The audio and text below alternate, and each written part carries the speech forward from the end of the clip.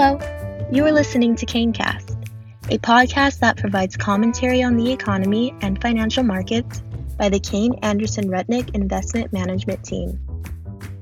Hello, this is Jordan Greenhouse, Managing Director with Kayne Anderson Rudnick, and with me today I have Chris Armbruster, Portfolio Manager of the Kayne Anderson Rudnick Mid-Cap Growth Portfolio.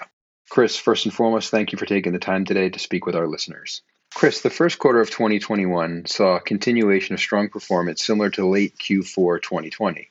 Can you talk about some of the key drivers in the markets that have impacted this? On the surface, the mid-single-digit % increase in the Dow Jones and S&P 500 averages in the first 3 months of the year seems like a continuation of the strong performance of late 2020.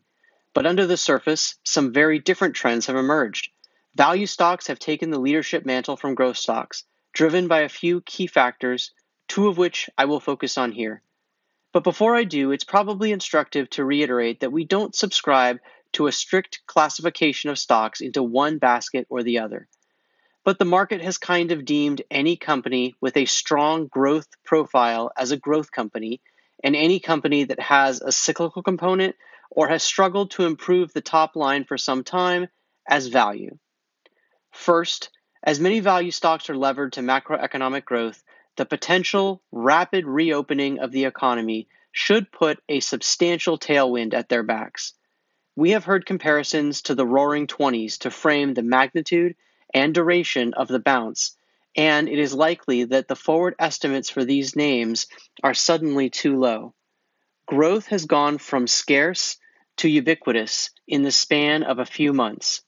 As many of these companies have also spent a good deal of time, years for some, right-sizing their expense base, we feel the earnings leverage from the improved top line might also be underestimated. Second, interest rates have risen rapidly by a significant amount across the board. Reasons for the backup in rates include anticipation of economic growth, potential upcoming inflation due to expansive fiscal and monetary stimulus, and expectations for eventual rate increases by the Federal Reserve.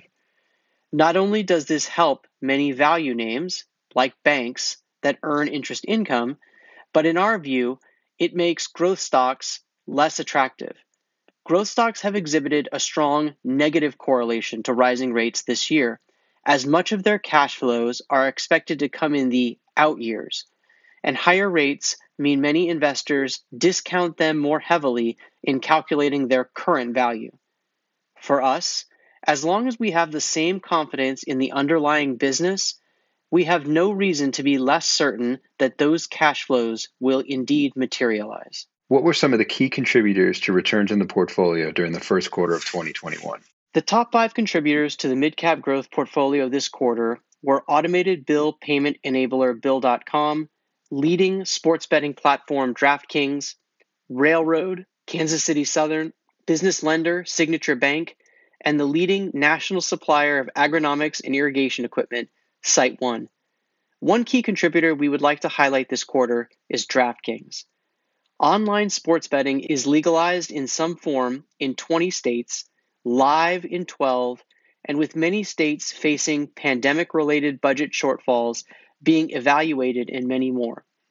The leaders in this fast-growing space are not the traditional brick-and-mortar sports books, but a pair of companies that dominate the daily fantasy sports niche.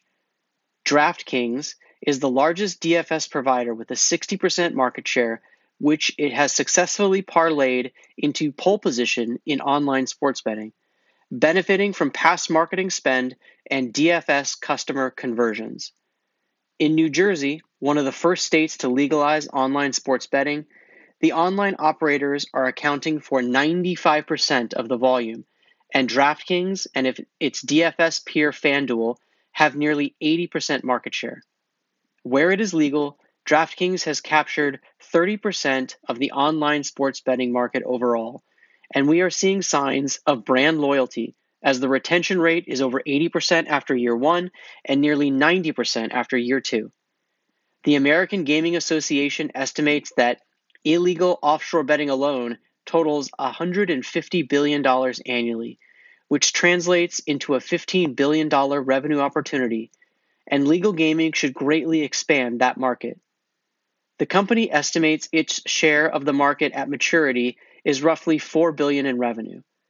DraftKings has also been able to successfully cross-sell sports bettors into its virtual casino. Called iGaming, DraftKings offers popular games like blackjack and roulette. So far, 50% of online sports bettors have tried the iGaming offering overall, with the cross-sell penetration in Michigan reaching 80%. Chris, on the flip side, can you walk us through some key detractors you saw during the first quarter of 2021 for the mid-cap growth portfolio? The bottom 5 contributors to the mid-cap growth portfolio for the quarter are Latin American e-commerce and fintech leader Mercado Libre, transaction tax software specialist Avalara, cloud-based human capital management company Paycom, programmatic advertising platform The Trade Desk, and identity management leader Okta. Speaking to the rotation we covered earlier, 4 of the 5 largest detractors from the portfolio this quarter were among the top 5 contributors last quarter. The detractor we wanted to spend a little more time on this quarter is Mercado Libre, the leading e-commerce marketplace in Brazil, Argentina, and Mexico. Through 2020, e-commerce represented just 6% of retail sales in Latin America versus 15% in the US and upward of 30% in China. So there's a lot of e-commerce penetration ahead of them, even as they have grown during the pandemic, with more and more consumers leaning on their services when confined to their homes. We believe Mercado has differentiated its marketplace in a few ways. First, by having the largest product selection with about 10 times the number of listings as the second largest site. And second, by having differentiated shipping. Consider this for a minute. Just 40% of roads in Mexico are paved, less than 15% in Brazil. So e-commerce delivery across the board has been inconsistent at best in the past and is one of the reasons Amazon has been very slow and hesitant to enter the market at scale. In response, Mercado has built out its own asset-light logistics network, which now handles 77% of shipments and over 30% of actual fulfillment. Mercado has also built out a robust electronics payment product suite with an electronic wallet, merchant services that enable third-party websites to accept payments, and mobile point-of-sale equipment to enable a large number of businesses to accept electronic payments, many for the first time. While these fintech services have been met with strong demand as people were forced to adapt how they pay for goods and services during the pandemic, the growth in the most recent quarter of Mercado's $16 billion in total payment volume came in slightly below street expectations, adding fuel to the selling pressure already occurring because of Mercado's growth stock classification. My last question is, as we move into Q2, what are some of the considerations you're looking for at a portfolio level? In our growth portfolios, we seek 2 things. First is always the quality of the business. Without that quality threshold, nothing else is relevant over our longer-term investment time horizon. And we are spending a lot of time making sure the growth names we own that are under pressure haven't had a change in the competitive dynamics of their businesses. But the second thing we look at in managing this portfolio is Wall Street estimates. As we have said in the past, we don't have a more precise Excel model that is better at generating EPS to the penny next quarter. But we do believe we can identify opportunities where we think published estimates could be off by orders of magnitude. While we don't manage this portfolio from a top-down perspective, the current growth expectations for some companies are clearly changing. We have found opportunities to add a small number of new names and beef up the size of a few existing names whose growth expectations have brightened notably as the reopening of the economy has started to crystallize in both timing and increasingly magnitude. One name that we believe fits this profile is Kansas City Southern. Last year, carloads for KSU fell 6% as the economic recession dented demand for industrial products. Shipments for the energy industry and autos were also under pressure. The Street projects KSU's volumes will rebound by a high single-digit percentage in 2021.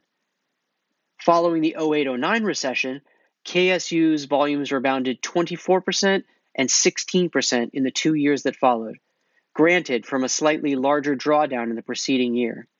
We also see the potential for a boost from some of KSU's unique growth tailwinds: energy reform in Mexico, gaining access to the Port of Veracruz, Mexico's main cargo port, and overall growth in Mexican manufacturing.